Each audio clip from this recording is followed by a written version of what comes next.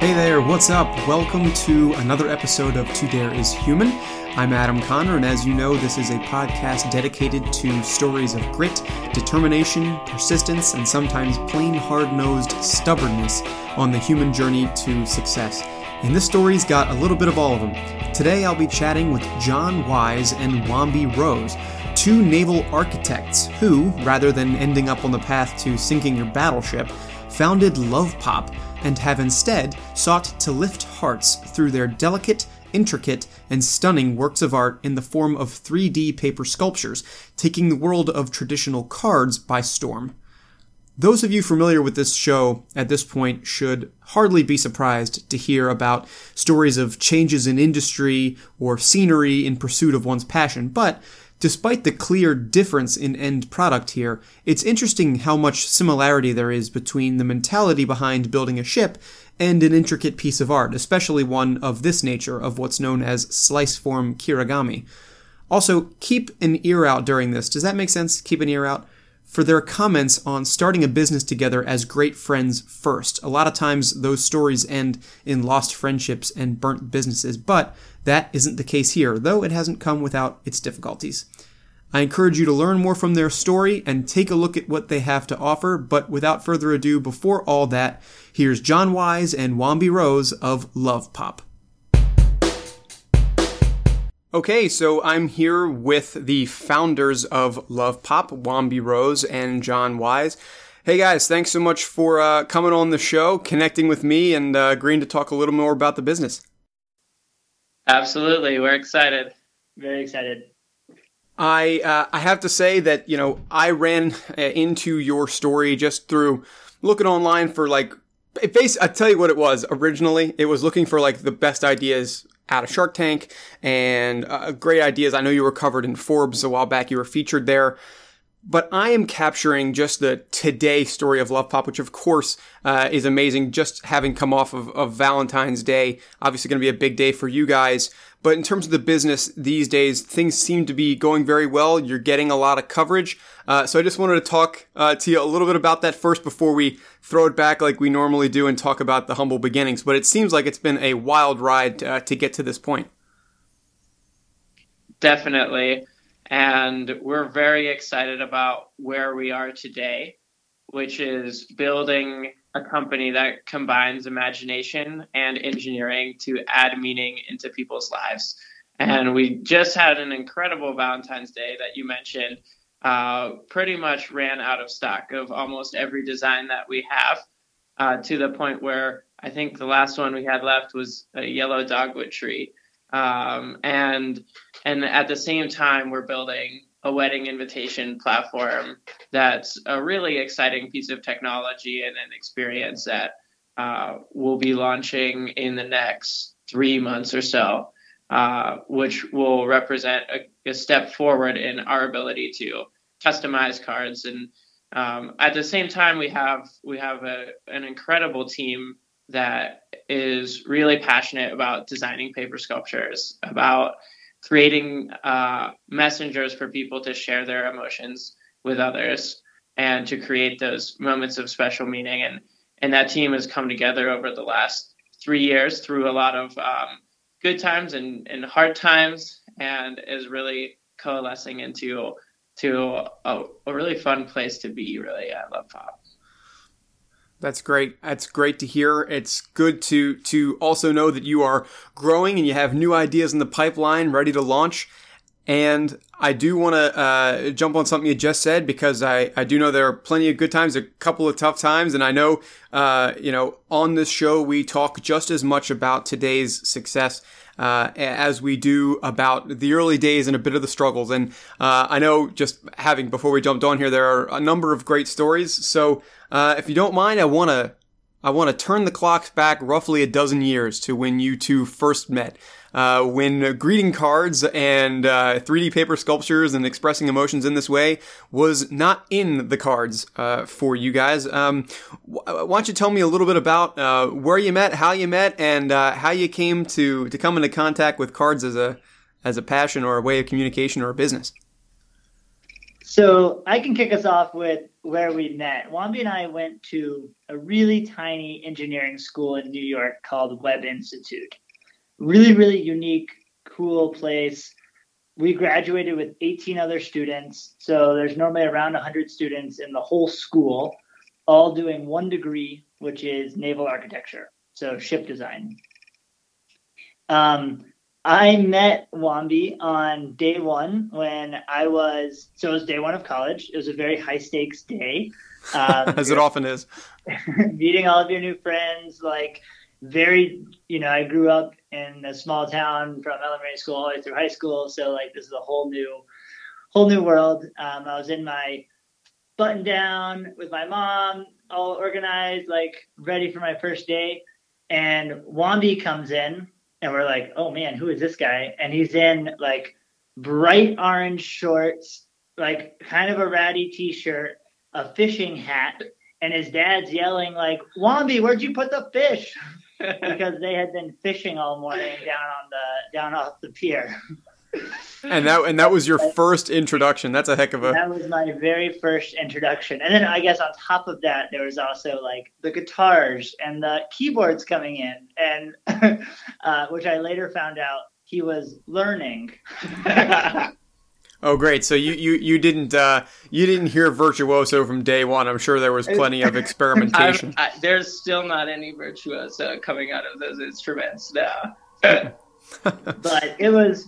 So it was like quite the intro, but we came to become really, really good friends at school. It was a very intense program. We did a lot of traveling, a lot of playing. We also worked really hard and got to know each other really, really well. And it kind of was at Webb that there was some inkling of maybe we should work together someday. It would be really cool. And it wasn't even just us. It was with our whole group of friends. We were thinking about it'd be very cool if we all found ourselves able to collaborate and work together and build something together. Yeah. Our class had this concept. Well, for some reason, we called ourselves the Wolf Pack. And so there was always this idea of, could we someday start Wolf Pack Industries? And we weren't really sure what we would do with that, but it was always an idea in our minds. We would love to work together on this concept.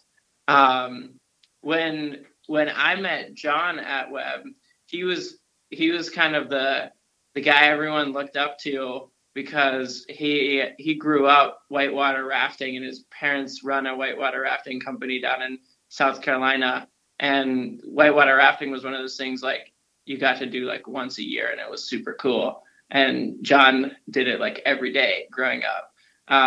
And so that was kind of the thing that I thought was really cool. And we started working together on a bunch of projects. And even when we left Webb, we were pretty much in constant communication. We're still in constant communication with most of our class from Webb, because it's such a small community and everyone really becomes best friends.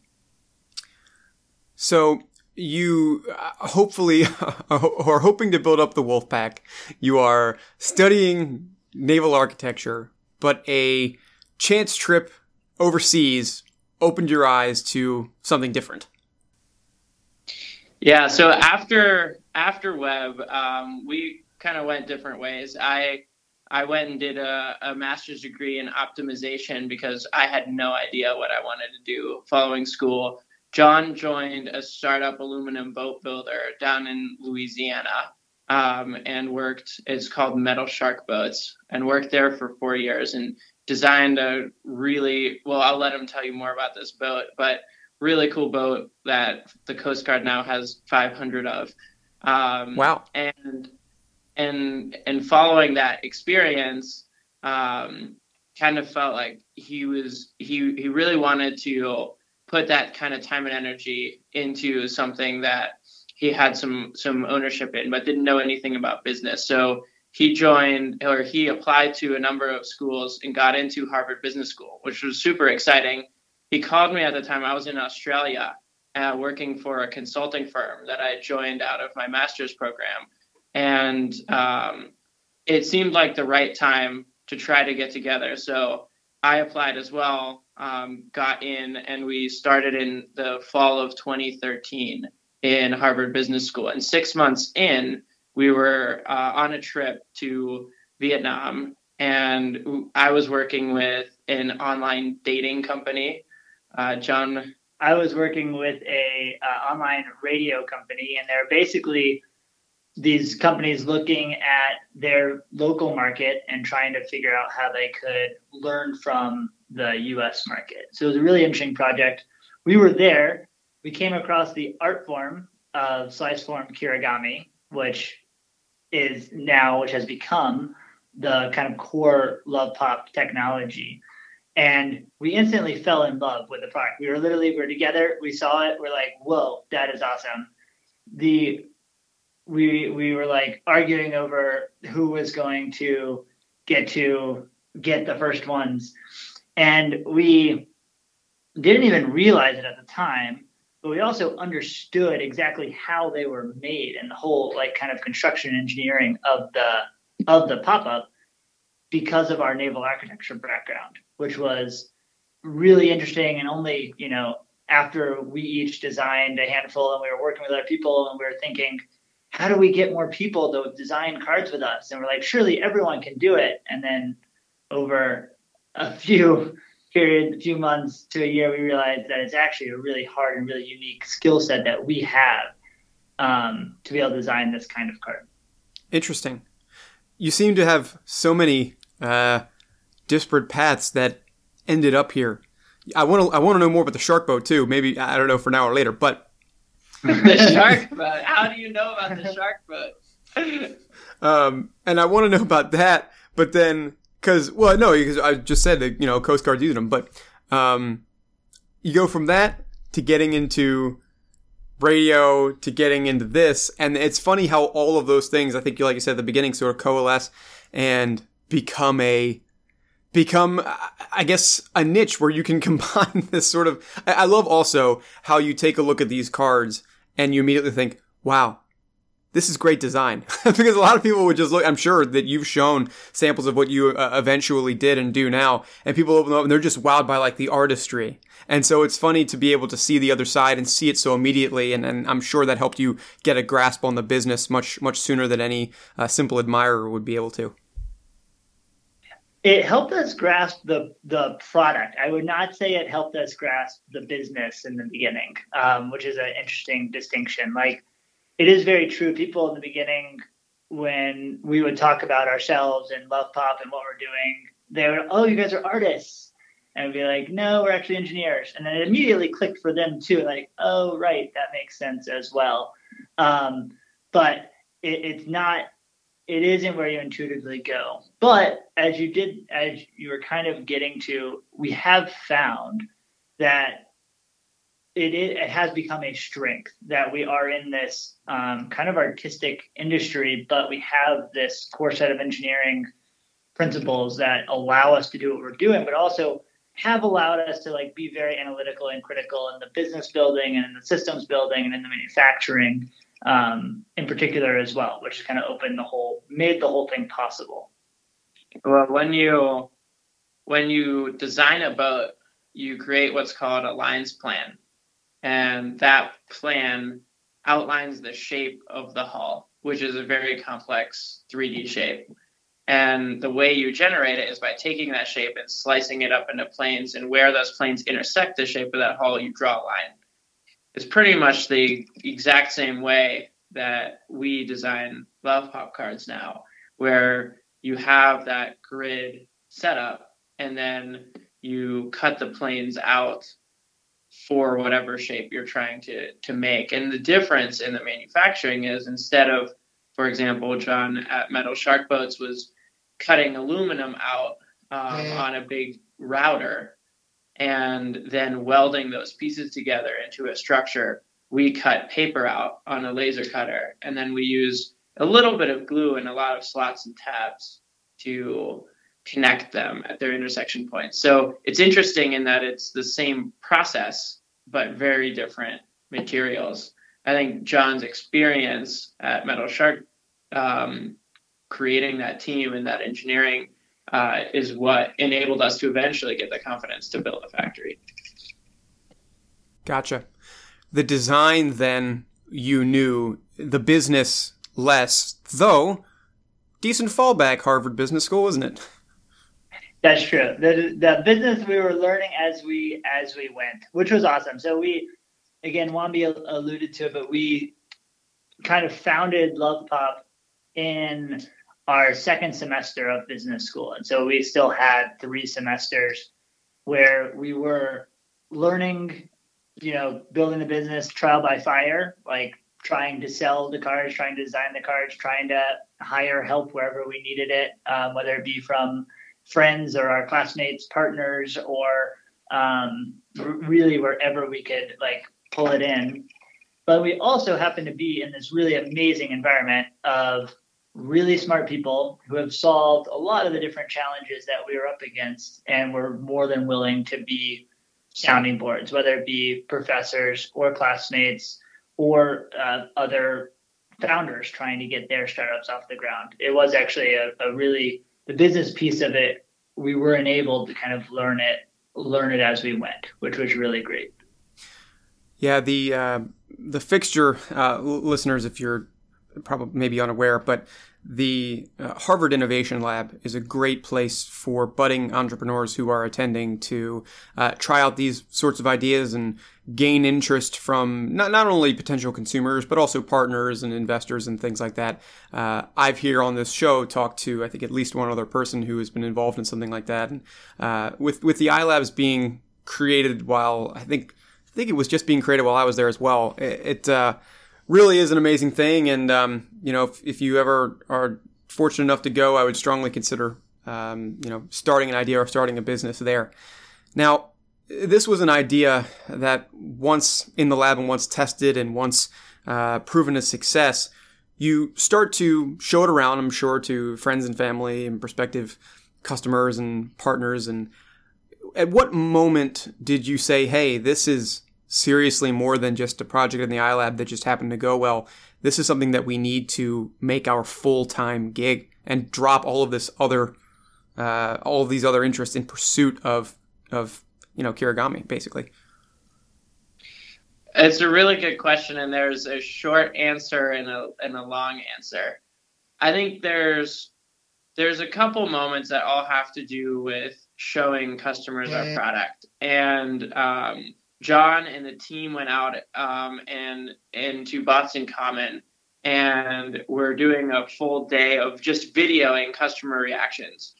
And one of these reactions was just so incredible, where he asked a lady named Kyle, who would you give this to?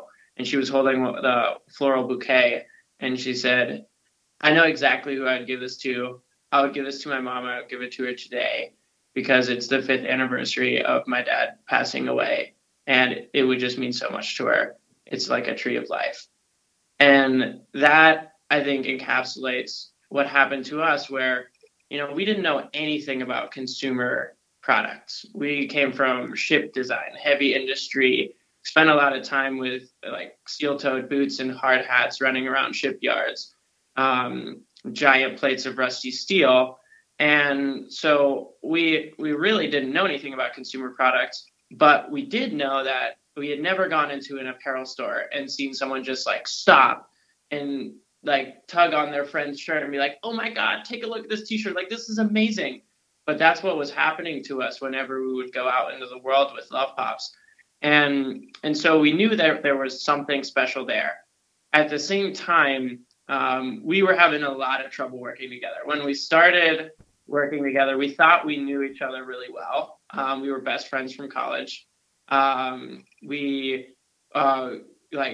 trusted each other, or we thought we trusted each other. But it turned out that we would have these 3-hour-long circular conversations trying to get to some answer. And we actually didn't really trust each other. We didn't really appreciate the other's opinions on a lot of things. And it made that first year working together really, really hard, to the point where like we couldn't agree on the script for the Kickstarter campaign. We couldn't and it just was like battle after battle. And at the same time, John was looking at Harvard Business School as an opportunity, and we had to start figuring out what we were going to do after school because recruiting was coming around, and we were giving up like the ability to take on different kinds of jobs. The whole, starting a business is a fairly high stakes project or endeavor.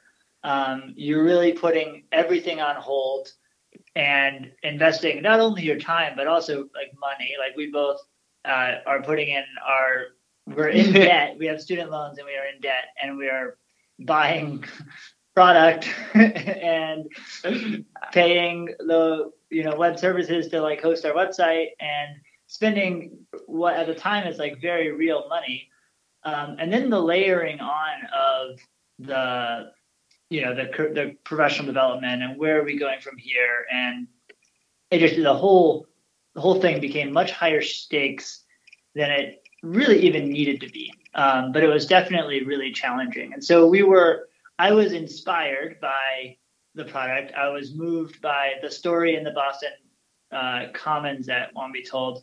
Like the other thing it did for me was give me a feeling of a slightly like kind of higher purpose. We aren't just selling a cool knickknack. We're actually selling something that's really meaningful and really powerful and engages people on a level that you don't see with that same t-shirt or any t-shirt. So that was also just like really inspiring and empowering. And then the people liked it a lot, but the challenge was, can we actually overcome working together? Which was a really interesting tension that neither of us had actually foreseen. Yeah, and John touched on it too, and the financial, like we were actually in debt, a lot of money, and we had used pretty much all of our money on the business. And then we started taking like some really questionable loans at very high, like 28% interest rates that we had no idea how we were going to pay back. And so we were in a situation where it's like, wow, we've put everything we have and more than we have into this business. We're having some trouble working together. We love what we're doing, but can we commit to this? Because if we don't make that decision soon, we have to go get jobs. And so we found ourselves in that position at the end of 2014. So moving into that next that next year, we had to make some decisions, and that's when we made a couple decisions. The first one was that we were always going to put our friendship first before the business, and that was really critical because that commitment is the only reason that we were able to work through the beginning of the business and that first year and the next year. Also, easier said than done. The other, just for advice for listeners, do be very careful with that. We've pulled it through, but there were times when that wasn't necessarily. There are times when that almost did kill the business, but we made the commitment, and we made the commitment in early 2015. And one of the implications was we were going to have to start our own production facility. Gotcha. So it's always difficult. I mean, I've never had personally the desire to start a business with a friend, but that's always going to cause sort of friction, at least in my mind. But it's good that you knew where the line was and what the priorities were. And it's so great to hear that through it, you were able to sort of find a way to just make it happen and go through your plans as planned and get past, the tough times. And these tough times always exist. Now, moving a little bit forward, you start to get interest from investors, from people who see this idea and say, not only is this, an intimate personal gesture in terms of a product, but also if you scale it at a super viable business. I, without knowing exactly without knowing the full composition of your investors, I do know, of course, of one, as many people do. When you made it onto Shark Tank, now I have no idea what it takes to get on that show. I assume there's like the closest I could think of was like one time I thought, hey, it'd be pretty cool if I went on Jeopardy. And it turns out there's like a whole mess of things you have to do to get there. But Shark Tank, I gotta imagine, is like even more intense. I would love to hear how exactly you prepared for it. And I know that you went and created some pretty amazing custom, demo products basically for each shark. But in terms of just getting in the mindset of like, okay, this is potentially our chance, because really, if nothing else, and if you walk away with no offer even, you get a great amount of publicity and you will, probably run into maybe the same issue that you ran into on Valentine's Day where everybody buys you out. And that's a good problem to have. But up until then, how did you prepare mentally just to go in and face all of that music? Practice and a lot of, I guess there's only so much you can prepare. It is just as high stakes as you're saying. It is just as kind of complex of a process. It's, there's applications, there's interviews, there's videos you have to make. And so by the time you're actually there, you've invested a lot into it. And you're right that leaving the tank without a deal may not be the end of the world. It may be fine, but there's also some risk that you slip up or don't know your numbers as well as you should. And then, you also can look a little silly if you're not careful on the show. So it was really high stakes, and how we got through it was just making sure we knew our stuff. And I think when we first waiting to go and the doors opening and walking in was like the most nervous that we've been during Love Pop. But really, as soon as we started talking about the business and the sharks were asking us questions that were real and very smart about how we were thinking about different things and why we did different things, and it kind of became just a conversation. And it was fairly remarkable how comfortable we became fairly quickly, which I think ultimately was good and ultimately got us where we wanted to be. I think there were two things in particular that we did to prepare that, looking back on it, were really valuable. One was we watched an insane number of Shark Tank episodes because we knew we wanted to understand how the different sharks would react to different questions and answers and just know them better.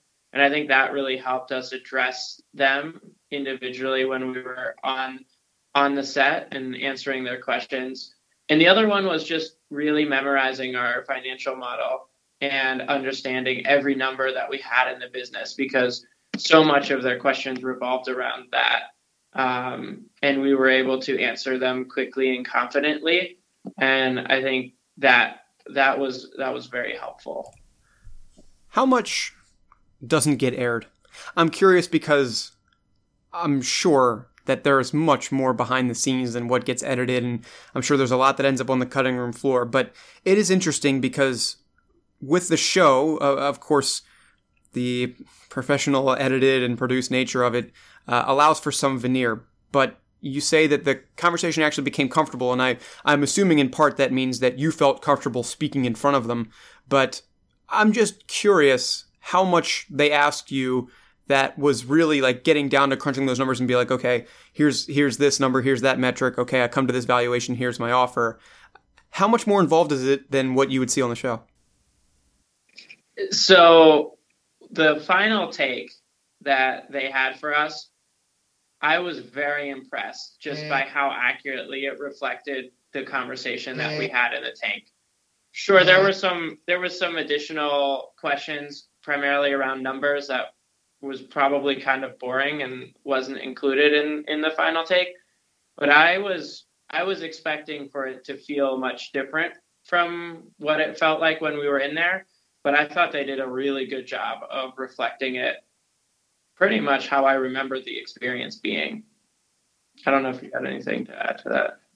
No, I feel similar. Even watching now, it definitely, you are in there longer and there's some stuff cut out, but it's remarkably close to the true experience. Yeah. Well, I'm glad that it holds that integrity. Never having been there, but never having even presented a pitch to an investor like that, I look at it with admiration and also with complete ignorance almost, because I'm not sure how it works. And I think there are even some great podcasts, for example, that have that. I just had a guy on the other week who has one of the top podcasts that's basically like Shark Tank adapted for radio. So I'm always just personally curious there. So yeah. Go ahead.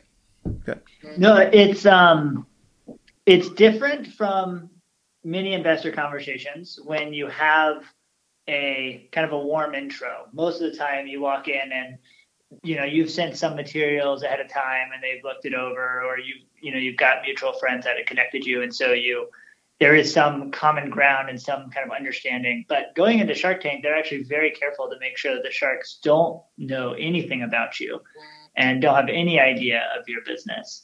So that piece of it is very different from the kind of a normal investor conversation, but is very true to what they're showing on the show, and kind of the excitement of the whole thing is that we are actually meeting with these investors for the very first time, and they're learning about this for the very first time.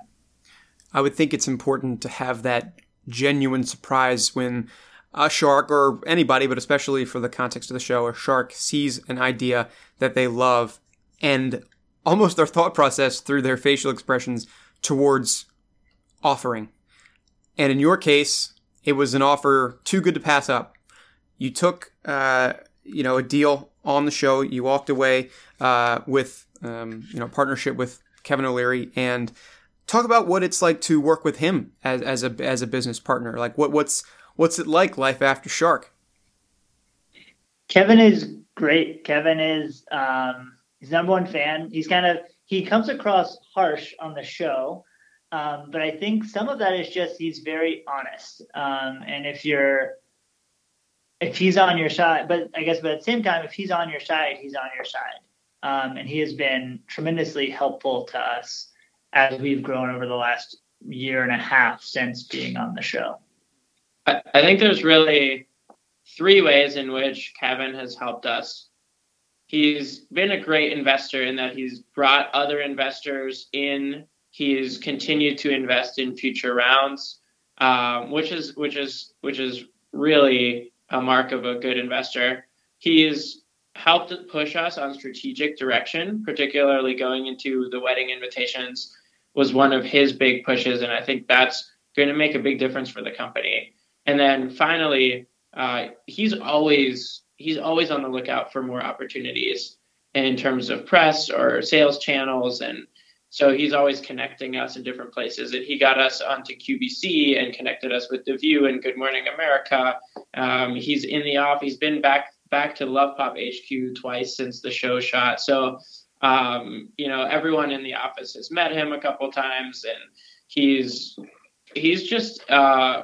also one of the few people that I know when I send an email to is going to respond in 30 seconds, which is I have no idea how he does it. Sort of mind blowing.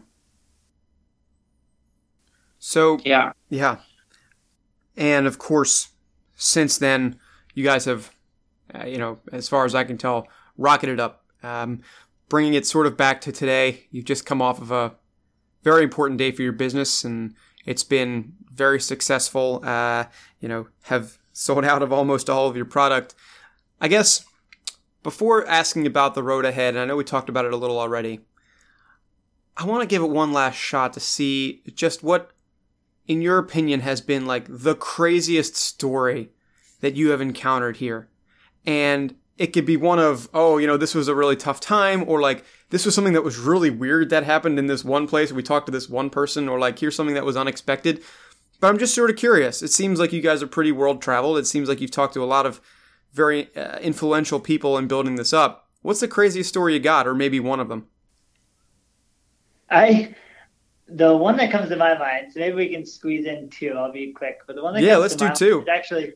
Actually has nothing to do with the most influential people. It actually has to do with someone like seemingly least influential people.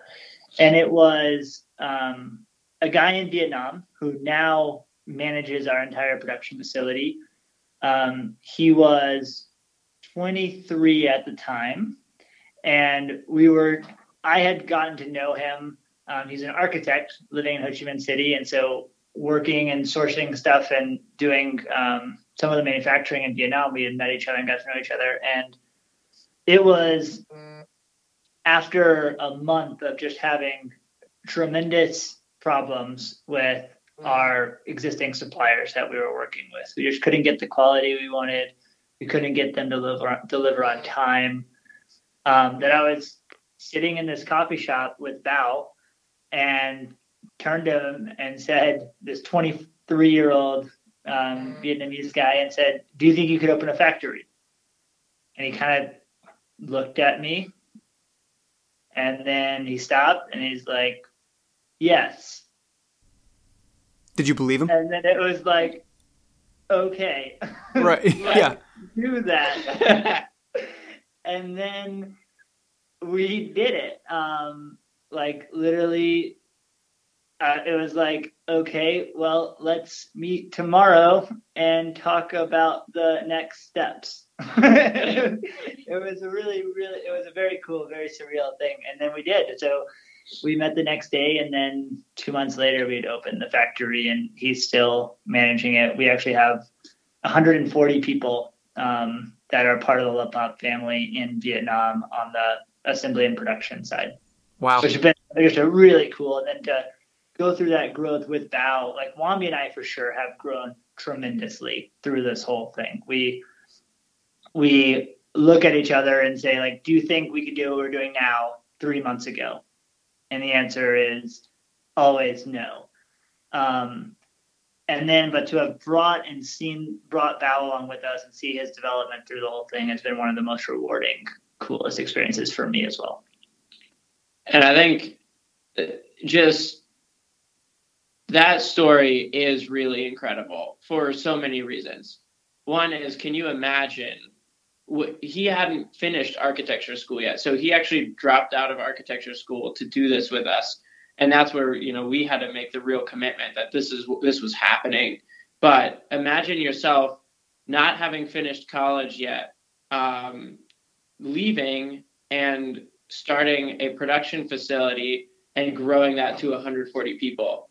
And now he's 24, 25, still 20, no, 25. He just turned 25 on John's last trip there. So imagine at 25 years old running a 140 person company is really crazy. And the other thing is just, we had no idea what we were getting into. We kind of knew a little bit, and John had the experience at Metal Shark of what it takes to build the engineering team for a production facility, but he wasn't running the production facility at Metal Shark Boats. And so this was really some new ground for all of us. And we just did it typical Love Pop style, which is charge ahead and deal with the problems as they come. Wow. And, deal with the problems, deal with everything you have, into an incredible story to date. And I know, talking a little bit about the upcoming sort of vision for wedding products, we've just started 17. One of the biggest days of the year, if not the biggest day of the year for you guys, has passed. In terms of the rest of the year, what for you would constitute a successful year in growing the business? I assume the wedding line is obviously part of that. Yeah, so we're gearing up for the wedding launch, which will happen mid-year. And we're very excited about that because we have so much demand from our customers for Love Pop wedding invitations. And it's one of the most special moments in someone's life.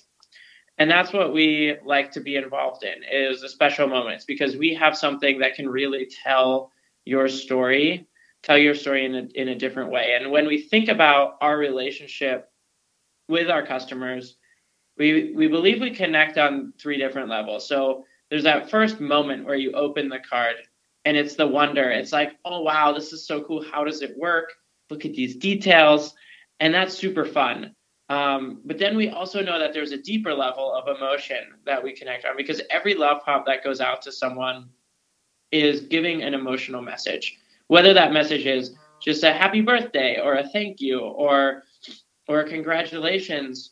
And so that gives a deeper meaning to like just all of what we do, but also to all of our products.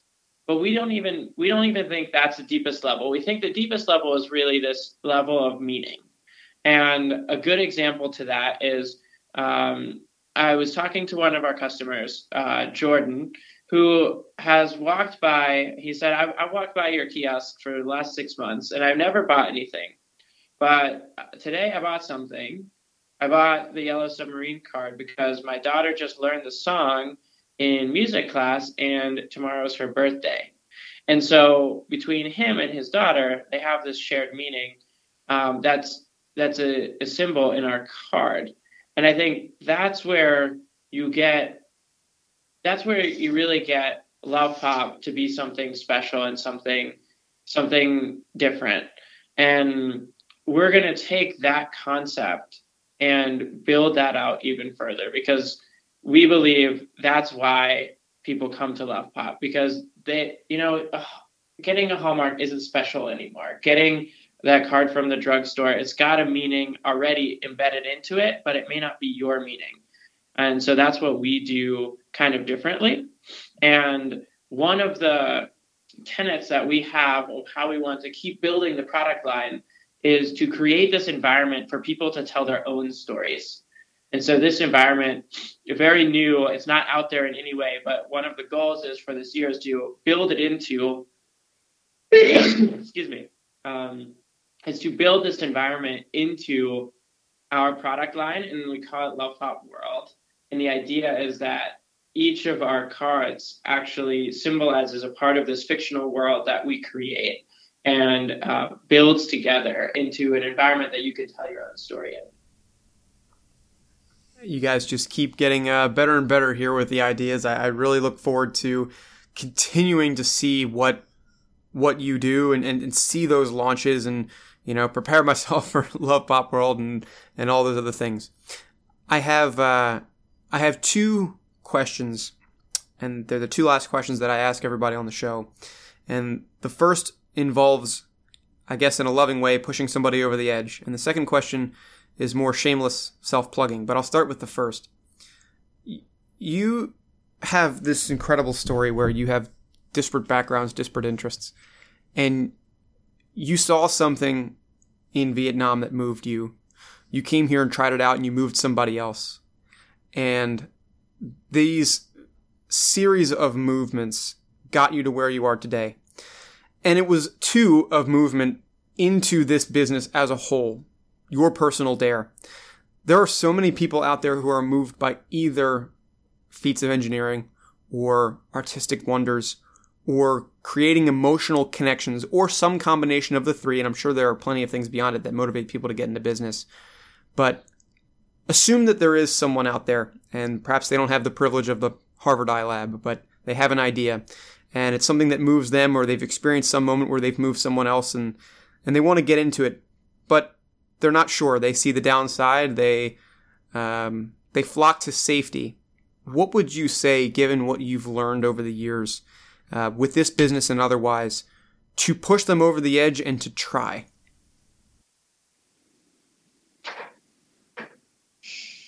I have an entrepreneur, I was at a session, an entrepreneur was talking, and this one student asked a very similar question, and he said, just do it. And then the student went on to ask a slightly different question, and the entrepreneur replied, just do it. And then it was like the third time we were like, the questions don't matter. Like, the most important thing is that you tomorrow go talk to someone about your idea, or that you make some forward progress on moving you forward. Find a partner that you want to put a posting up online for, like, looking for a partner to help me figure out this challenge. like literally anything you can do. And obviously everyone is in different places in their lives and has different considerations. And, you know, you may or may not be able to drop everything to work on this idea, but there's always time you can devote. You can always find time to keep moving something forward until the time really is right to commit yourself fully to it. But if you don't commit yourself to it a little bit, you'll never get to the place where you can commit yourself fully to it. I think that that's a good caveat to the phrase, just do it. Because a lot of people, and I'm sure even that person asking the questions to the entrepreneur, heard that, said, okay, got to do it. I guess I'll just go do it now. But doesn't consider that, that means that I can just spend like an hour a day doing this, or send one email tomorrow, or send a couple of emails tomorrow asking for help. It doesn't have to necessarily be a dive overnight. Just do it doesn't necessarily mean, like you said, drop everything and go. But to perhaps stagger it, phase it, try it. Maybe just try it. You know, I'm just trying to think through. Yeah, no, that's good. And you just learn so much. That's the most interesting and the most rewarding piece is how much you learn every day. And whether you end up founding the company all the way through and you have a successful company, or you have a failure, or you work on something for a few months and then decide that's not the way you want to go, like you will have taken time that you might have been sitting on Facebook or sitting on TV and you've turned it into learning about something interesting too, which is like always a positive, rewarding experience. Mm-hmm. Mm-hmm. Yep. Preach. And we didn't start with Love Pop. Before Love Pop, we were trying to think about how we were going to make a hydroponic fish farm. And we did a whole lot of work on that project before realizing that we were not the people and the business model didn't really make a whole lot of sense. But the number of projects John and I have tried to start before Love Pop actually is many. We once tried to make a solar boat. That didn't work either. Turns out you can't get enough light onto a boat. But yeah, you just got to be trying things. Yep. It's a great call. It's a good piece of advice too. Last question for you guys, as it pertains to this, at least. Say somebody is so moved or wants to know more, or said they were on Shark Tank, I missed their episode, or like, how can they find you online? How can they connect with you? How can they buy your stuff? Where are you? We're online at lovepop.com, and that's the best place to find us. We're also on Facebook, so you can find us there at Love Pop Cards. But lovepop.com is your one-stop shop for hundreds of really cool paper art designs. Well, you heard it here, folks. If you are interested, and I urge that you go check these guys out. They're an incredible story. If you are a little late on your Valentine's Day gift, or you're getting married, either. Or if you just want to send something to somebody that'll be truly a mover in terms of making their day better or otherwise, go check these guys out. It's a work of art. It's a wonder of design. It's Love Pop, and it's here to stay. Wambi, John, thanks so much for joining me on the show. It was great to chat. Absolutely. Thank you so much. Yes, thank you. Anytime. As mentioned, you can find Love Pop at lovepop.com and also on Facebook at Love Pop Cards. If you really want to make a statement for whatever occasion you need, these guys are your ticket. John, Wambi, thanks so much once again for coming on the show. Really appreciate it. Make sure you keep following To Dare Is Human by subscribing to the show on wherever you get your podcasts. The best way, I say it every time, to keep improving the show for you is through your feedback for me. So leave a rating and review on iTunes if you like what you hear, and I'll shout you out right here on the show. Likewise, I'm on Facebook, Twitter, and Instagram, all at To Dare Is Human, and also by email, hello@todareishuman.com. I've also started up a YouTube channel where I'll be hosting some video content that you won't find here. I encourage you to check that out, and I'll post about that around social media. All right, that's it. That's enough for now. That's all for this episode of the show. Thanks for tuning in. Until next time, I'm your host, Adam Connor. Have a good one, keep daring, and I'll see you later.